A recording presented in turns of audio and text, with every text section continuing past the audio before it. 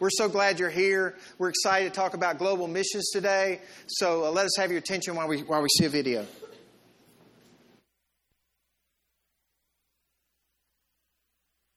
You know, when Gary told me that the church was sending a team to South Africa, I knew this was my opportunity. I've been wanting to go on a mission trip for some time now, but it's just been through college, getting my career started. I didn't really have the opportunity, but now that I'm settled here in Jackson and settled into this church, this Fondren Church, you know, I knew God. Right when Gary said that, I knew God was telling me, hey, this is your opportunity, and you need to seize this. When we got to South Africa, I didn't really know what to expect. I thought it was going to be completely third world. And on our drive there, I realized that it's so first to third world. One minute you'll see a house that is so nice in a supermarket, and a mile down the road you'll see a complete shack with a 14-year-old running the household of 4 kids. I was just completely shocked to see that. To see the way that some of those children live and some of the families live in Cambodia, in the middle of the city, like the capital of Phnom Penh, you know, there are still people living there without running water and without electricity. And, you know, the fact that they're living like that, and I'm over here in America thinking that my life is hard with running water and cable TV and a cell phone and the internet and, you know, all this technology and all these things that we take for granted. It's just not fair. It's not fair that we take it for granted and they're over there struggling every day to have clean water or food to eat or electricity or, you know, heat in the wintertime.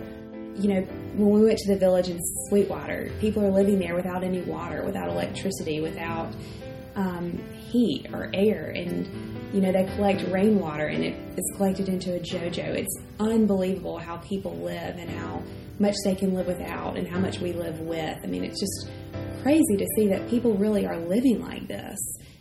I was in total shock, to be honest with you.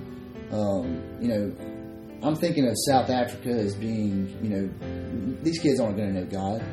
I'm gonna have to tell these kids, you know, who God is, and they're gonna look at me like I'm crazy. But when I got there, they told me a little bit about who God was. The boys love to play the games on your iPads and iPhones. They would find you no matter where you were.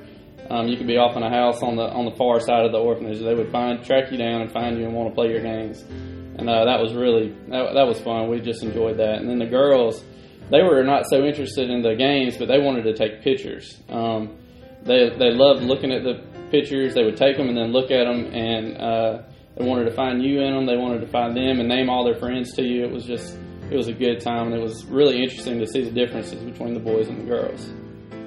I remember meeting this little dude named Sunrose, and he just had the sweetest spirit about him. He would walk around and just smile and sing and play and laugh, and you would walk up to him and say, "Sunrose, why are you so happy all the time?" And he'd say, "Because Jesus loves me." And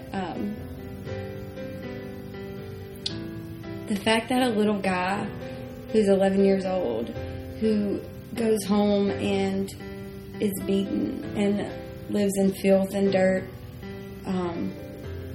the fact that he can sit there and smile and sing and play and say that Jesus loves him and that's why he's so happy is just outrageous. And it just really taught me how to be humble and be grateful for what I have and not take things for granted.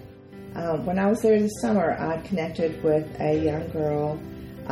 She's probably around 12, 13 years old, and we just became very close. And she lived in one of the worst areas of the country in a slum. And shortly after I left, she became an orphan.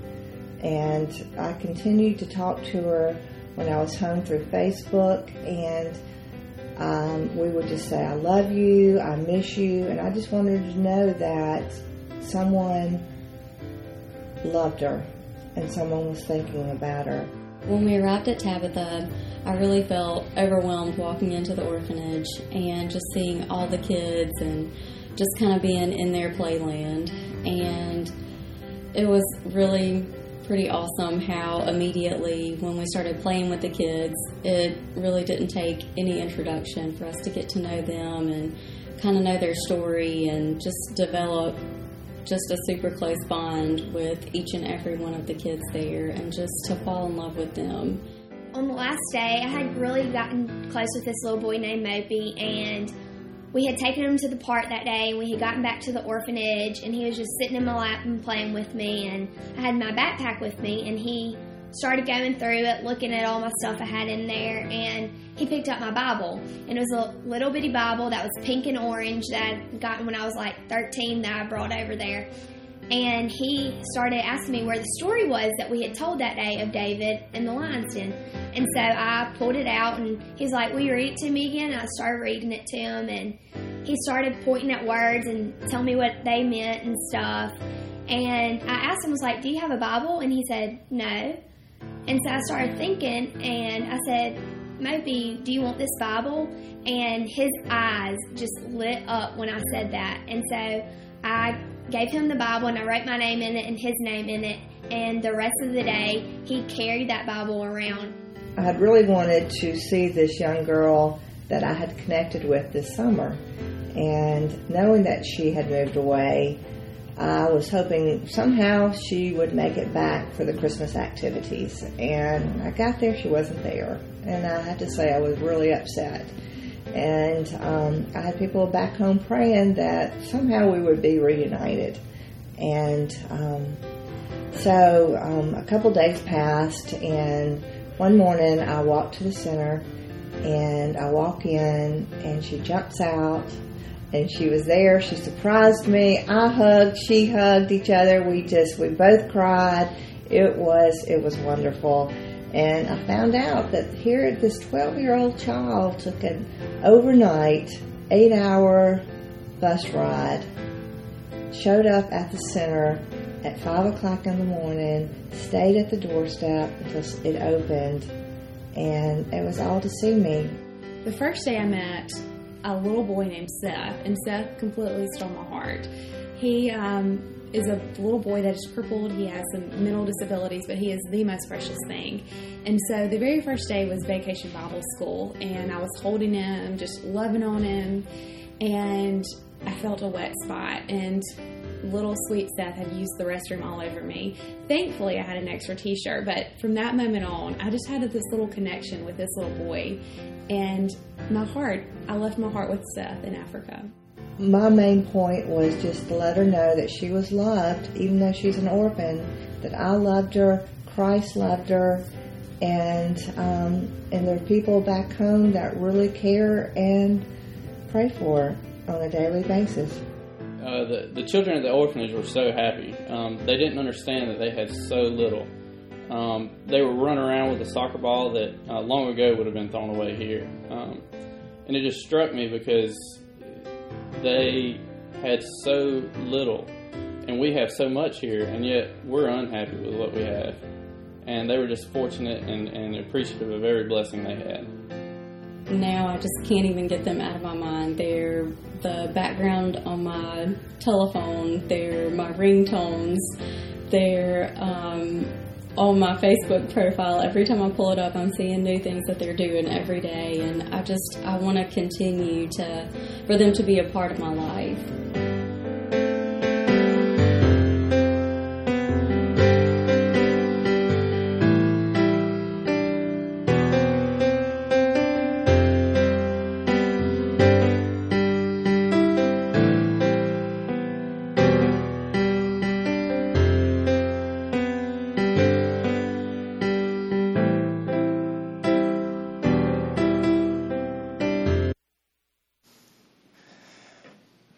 Well, we're excited about you being here today. We're excited to talk a little bit about what God commands us to do, and that is go to the world. There's probably many of you in this room that have either experienced short-term mission trips or maybe have helped sponsor people to go on short-term mission trips. But we really felt as we started this church 2 years ago, it being very important that we were a church that sent people out. You know, Tim Keller says that God does not pull us in unless He sends us out. And so today we want to focus our minds and our hearts on some of that work. And God has provided us in this church with some people that already had a calling and missions that we have partnered with that we want to kind of highlight today. There's a verse in 1 Chronicles that says this. It says, of Issachar, men who had understanding of the times to know what Israel ought to do, 200 chiefs and all their kinsmen under their command. And I think God has brought us some people into the life of this church like those men of Issachar that know what to do and understand the times. And I'm going to invite a couple of them up right now. Jason Hester with Restoration Hope and Drew Mellon with the Hard Places. And I'm going to ask them a little bit to share their hearts today about the missions organizations that they lead. We have adopted them as partners of this church, both financially and we have supported them with short-term trips. So let's start by just saying a little bit about each one of your organizations and kind of what the organization does, and we'll go from there. So Jason, why don't you go first? The name of our organization is Restoration Hope, and we work in a community in South Africa called Sweetwaters. Sweetwaters is a township of about 60,000. The HIV/AIDS infection rate's a little over 50%. When you look at all the communities in the world, Sweetwaters is literally the epicenter of the AIDS pandemic. There's not another community that has a higher infection rate. 65% unemployment. The population chart in our community peaks at 19. For perspective, the United States population chart peaks at 69. 6,000 kids live in child-headed households. That means the oldest is 18 or younger. Abject poverty. I talked to one of our partners this last week, and since November, they've had 200 patients die. We walked into that about 3 years ago on a short-term mission trip and came home and just couldn't turn our backs on it. The programs that we do when you're working in a community like that, it takes a long-term commitment to 3 works. You got to bring relief, you got to rebuild capacity, and you got to redefine opportunity. The relief part for us, we have 2 orphanages that house about 80 kids. We have 100 workers that are divided between mobile mothers to child-headed households and hospice workers within the community. And we distribute about 2.5 tons of food a month to the households that we work with. The rebuild part for us is when you rebuild capacity, it's really inside of the people. And one of the things that studies are starting to teach us is that if you want to transform a community, you don't do it by reaching the adults. When you reach a certain age, it's harder and harder and harder to change or to do something different. But the kids in a community are very reachable. And if you reach 60 to 70% of the kids in a community, then you begin to transform the norms. And the best way to reach those kids is with mentors. So we're at work trying to put teams of mentors into this community, and we have a plan that we feel will let us reach 60 to 70% of the kids with a mentor. The last piece is redefine opportunity, and for us right now, that's focusing on education. We go inside the schools. And really, it's interesting. You go 10,000 miles away from a Christian nation, and you can actually teach Jesus in the schools there. They welcome it. And when you have a community of kids raising kids, a lot of what we do is life skills training. What is the role of a man? What is the role of a woman? What are basic morals? What are rights? What are wrongs? 40% of the kids, incest and child rape is a real big issue in South Africa. 40% of the kids in our programs think incest is okay because it's a relative that's doing it. If you don't start to change those mindsets, the community's not going to change, and that's what we're at work doing. And then we also do a lot of work with the teachers, just retraining them and helping them understand how to give these kids a good, well-rounded education so that they have the knowledge that they need to live different lives. Okay. Drew? Got some people here this morning. We're going to have to start a lap sitting policy you feel guilty in the next in that, couple of weeks. You feel guilty in that really nice I do. chair I mean, if when anybody some wants people to are share standing in the this, back? I've got at least another space. I'm Drew Mellon with the Hard Places community. We've been around since 2008 when my sister, Allie Mellon, and I always try to clarify when I speak in Mississippi, being from Mississippi, that I didn't marry my sister. My wife's name is also Allie Mellon, and it gets very confusing at times, and we try to just lay it out there from the beginning. Make sure there's no misunderstandings here. We've been in the country of Cambodia since 2009. Many people, when I tell them about Cambodia, they want me to show them where in Africa it is. And it is actually very far from Africa, in Southeast Asia, right above Vietnam and under Thailand. So in the country of Cambodia, when our organization was first kind of getting off the ground, we were looking for ways to plug in anywhere in the world where we could really make a difference, just kind of be in the hands and feet, really supporting organizations that were already there and just feeling out what the needs were. The issue that really stuck out to my sister and to the team who kind of got us started in the beginning was the issue of human trafficking, but more specifically child sex trafficking, which is the buying and selling of children to be abused sexually. It's a forced prostitution.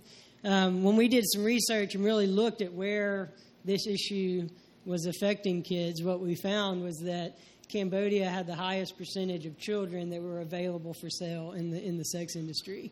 And so when we first started there in this little community outside of the capital city, it was upwards of 90% of the girls in the community had been sold for sex regularly. And so it was very much in our face. So what we started doing was we called it Kids Club, and it was just a vacation Bible school style program in the neighborhoods where we knew kids were being sold. After about a year's worth of time, a local church plant in that community fully could run our Kids Club, and we were no longer needed, which is exactly what we wanted to happen there. So we started turning our eyes to the next group of exploited kids. Where was the next hub of child trafficking in Cambodia? And what we saw was inside the city. So we started a kids club in the city, and all the numbers and what everybody thinks about is always females in the sex trade.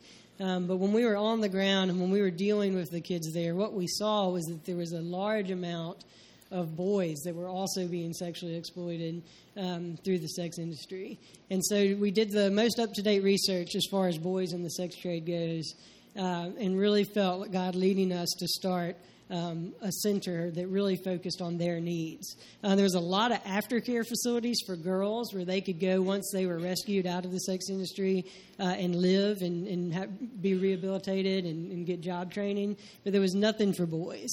And so what we started was a day center, a drop-in center, where as long as they have a safe place to come, they could come to our center and learn English and computer, making them more marketable when they get to working age. We teach them the Gospels. We got to work through Genesis through the Gospels last year and really just tell them the whole story, establishing who Jesus is. We really try to work. There's a lot of restoration work going on in Cambodia, a lot of people dealing with the back end after someone has already been abused.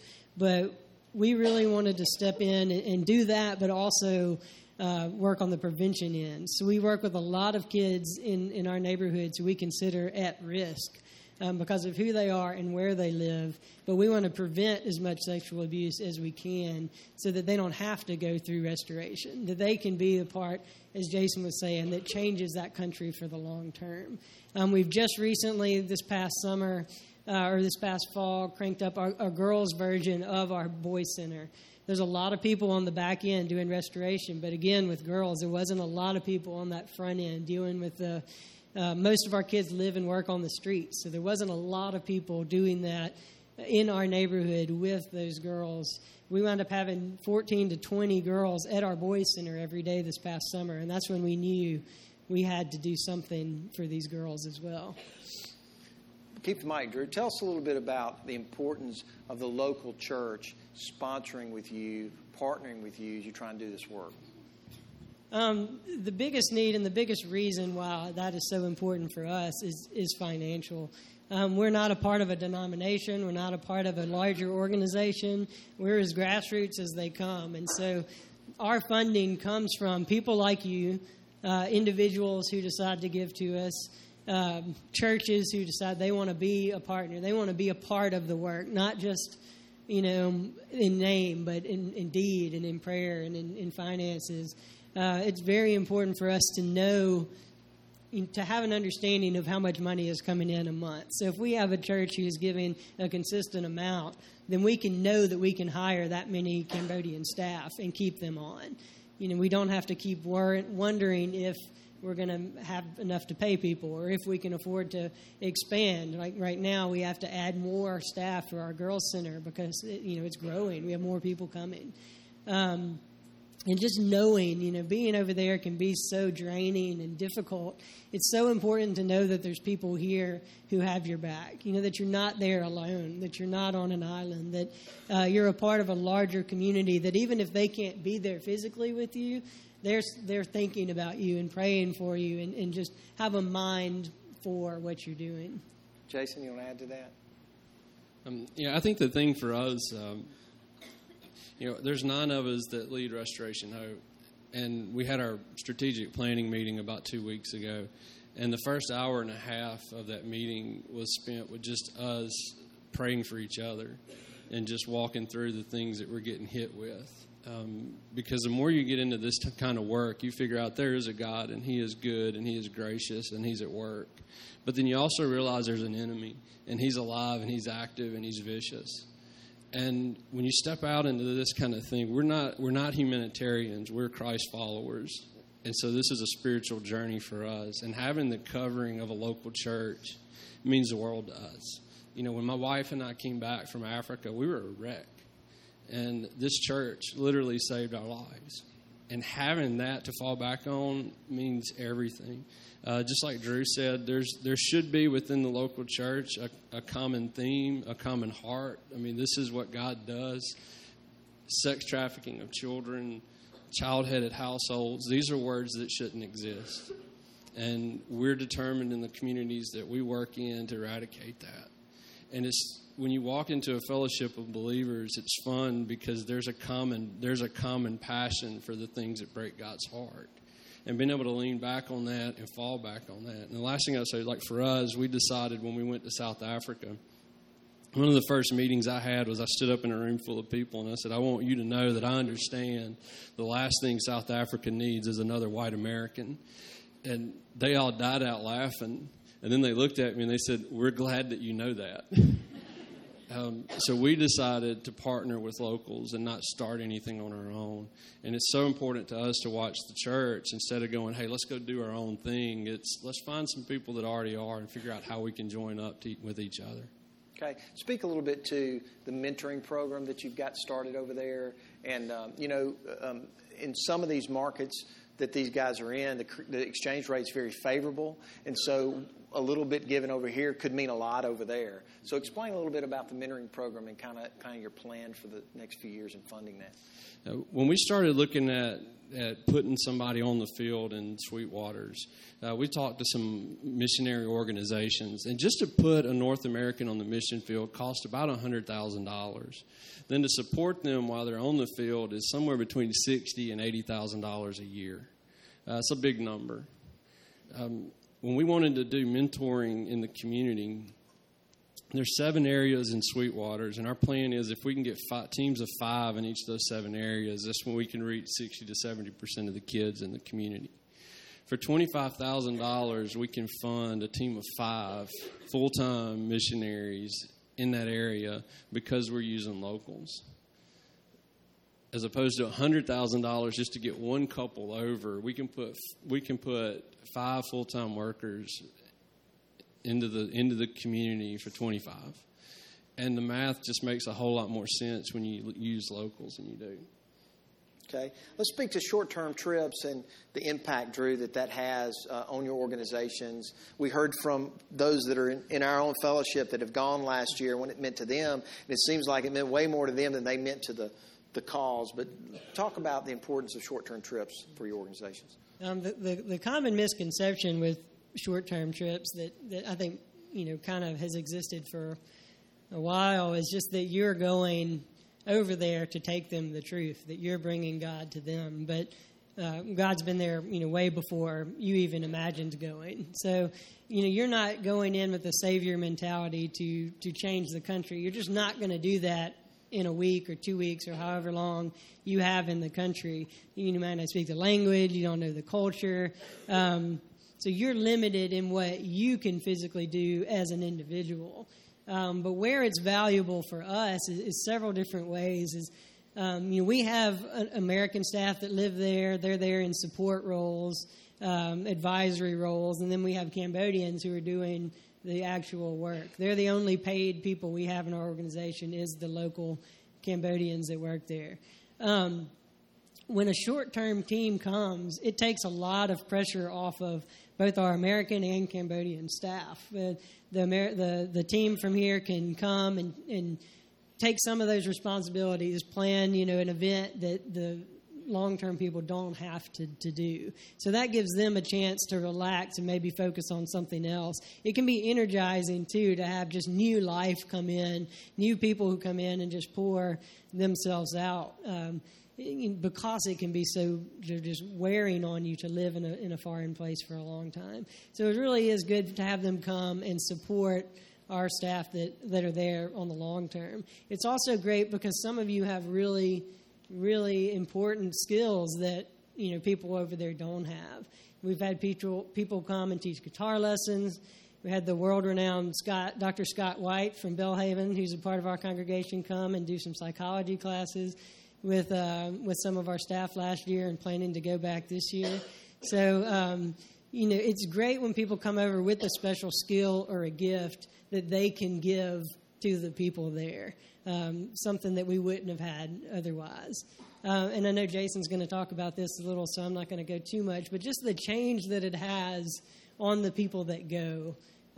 You can't go to a place like this and pour yourself out and then come back and be the same.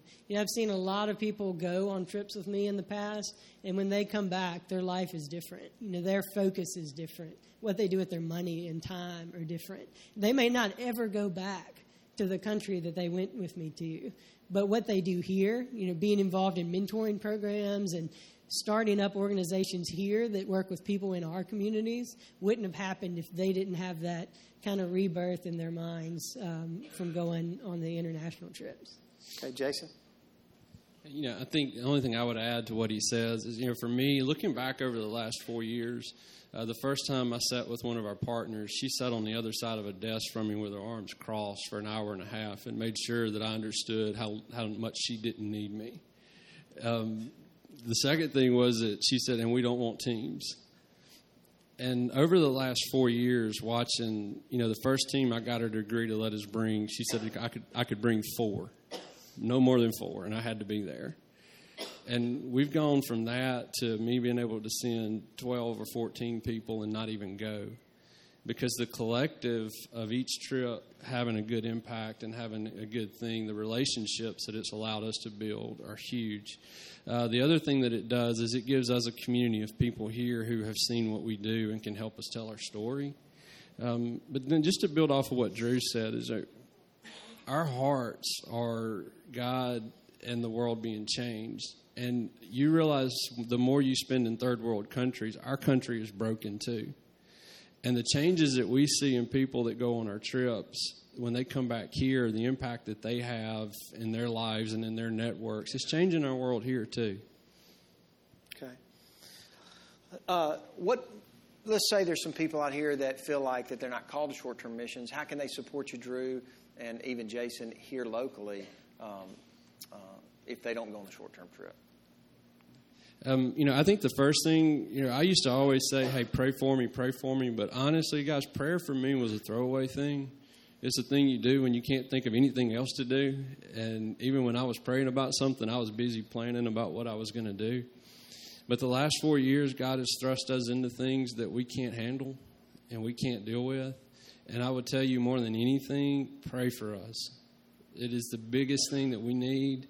It's what we rely on. It's what we live on. The second thing is just like Drew, neither of these organizations were founded by an endowment.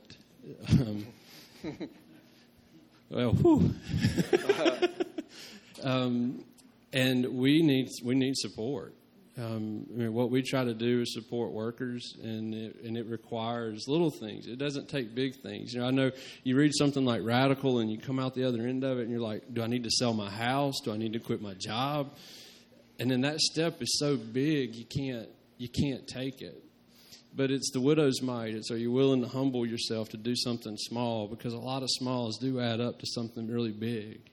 And we thrive on that. And then Yeah, those are the two big things, right? And then participate with us. We do trips. We both will have events throughout the year that mean a lot. And just if you pray for us, if you support us, and if you'll participate in the things that we do, those are the real big needs that we have. We know we got an event coming up in April, Drew. So give them a little word about that. Our big, we're very grassroots as well, and so our biggest chunk of funds every year comes from the past 3 years. It's been called Traffic Jam. Some of you have participated and have heard about that the past couple of years, but due to some trademarking issues, we are now calling it Walk Against Traffic, but you can just add the jam on the end of it in your mind and know that it's the same thing. But it's our biggest event of the year, and it's coming up on April 12th, and it'll be here in Fondren. We're scouting out 2 different locations. It's been at Sneaky Beans for the past couple of years, and we may do that again. We might try something different. We're definitely going to add some new kind of events as part of that are going to be exciting. It's been a walkathon the past several years, and we're going to still do that, and you can talk to me later about how that works and how to get involved. We may also add some kind of race elements as well, so stay tuned and kind of keep an eye out for information about that. We're also looking for people who want to partner with us financially, not just once or twice, but consistently, because that takes pressure off of the events having to raise so much money. I know right now that we need upwards of $107,000, just $107,000 to maintain what we've got going. But with the rate things are growing, we're going to have to do a lot more than that in the next year to keep up with the amount of kids that we have. Right now, we can't even offer any kind of feeding program aside from a small snack and some things that are donated. And we really want to be able to feed these kids eventually. So, there's something to pray about, but it's also something you can physically do here in Jackson without ever going anywhere. So, I encourage you guys to definitely do that. One thing I really like about these 2 guys, especially that God's brought them here, is they take a holistic ministry approach to this, and that means that they meet their physical needs while meeting their spiritual needs. And that's so important in this day and age to impact the community. And I'll thank you guys for that. They both also really have full-time jobs, and this is what they do on the side. So these are not things that they're doing for a vocation. These are things God called them to do, and they work so they can do that. And that's very impressive. And we are so privileged to be a part of what they're doing. We've also got a third partner that wasn't represented on the stage, but I want to share a little bit about, and that's the Metamoris Children's Home. I see Stan Troy back there, Tyler Hendricks, and a few have been. And it's run by a medical doctor named Dr. Saul Camacho, who's been running it for 30 or 35 years, and he grew up in that orphanage. And they gave him the education and the things needed to allow him to go to medical school, get his medical degree. And as he was growing in his career, in his medicine career, he had an opportunity to run a hospital, to be the director of a hospital there in Mexico. And as he was doing that, he was going to have to spend about 6 months in Mexico City to train for that. But during that time, someone at the orphanage called him and said, "Saul, could you please come and talk to us, because we need some help. We need some leadership. If we don't have some leadership, we're going to have to shut the orphanage down." And Saul said, "Well, I'm the wrong guy, because I'm fixing to take this job at the hospital to direct it. In fact, I'm fixing to go to Mexico City for training." But he and his wife prayed about it. They decided to take a sabbatical for 6 months to help the orphanage before he did that. During that sabbatical in 1985, there was an earthquake in Mexico City, and thousands of people lost their life. And Saul saw that as God saying, "Look, I've got a plan for you, and it's here in the orphanage." He's been there 35 years, making a huge difference with over 200 children in that orphanage. So this year you'll have an opportunity to participate in that too as a partner. So go ahead, Laura, and throw the slide up. We've got 4 opportunities planned for 14 that we want you to consider and pray about. We're going to have information down the hall in the atrium right up the stairs to the left that you can go to and sign up and pick up some information about that. But the first trip is to Cambodia with Drew in the Hard Places. It's in June the 19th through the 29th.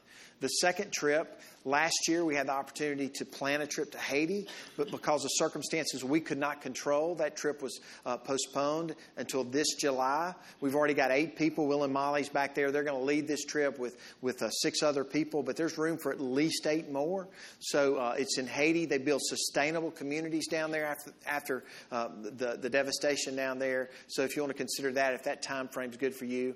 We will be doing something in the summer of 2014 at the Metamoris Children's Home. It's a very affordable trip. It's almost nothing to go. It's almost nothing to go. So if resources are a problem, that's something that you ought to consider. And then in October, we're taking a trip with Jason's group, Restoration Hope, to South Africa. Information is down the hall. We really would like for you to pray about what God's calling you to be a part of that. It might be praying. It might be helping financially with those that can't afford to go. And it might be going yourself. I've got some good friends that were here at the 9:30 service that God used a short-term mission trip to turn their hearts. And then they did full-time work after that internationally. Jason and Brandy, the same thing. They went on a short-term trip, and God led them to what He had called them to do after that. So who knows what God will do with you if you take the opportunity to do this.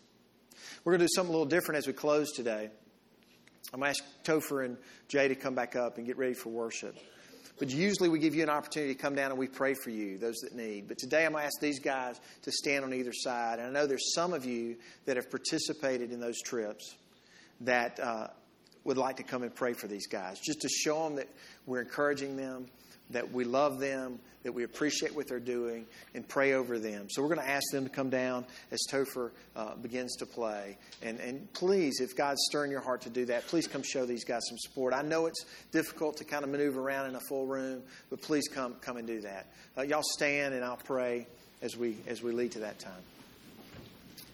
God, we are just so thankful that you give us the opportunity to join in the work that you're already doing. You know, your love for us is amazing.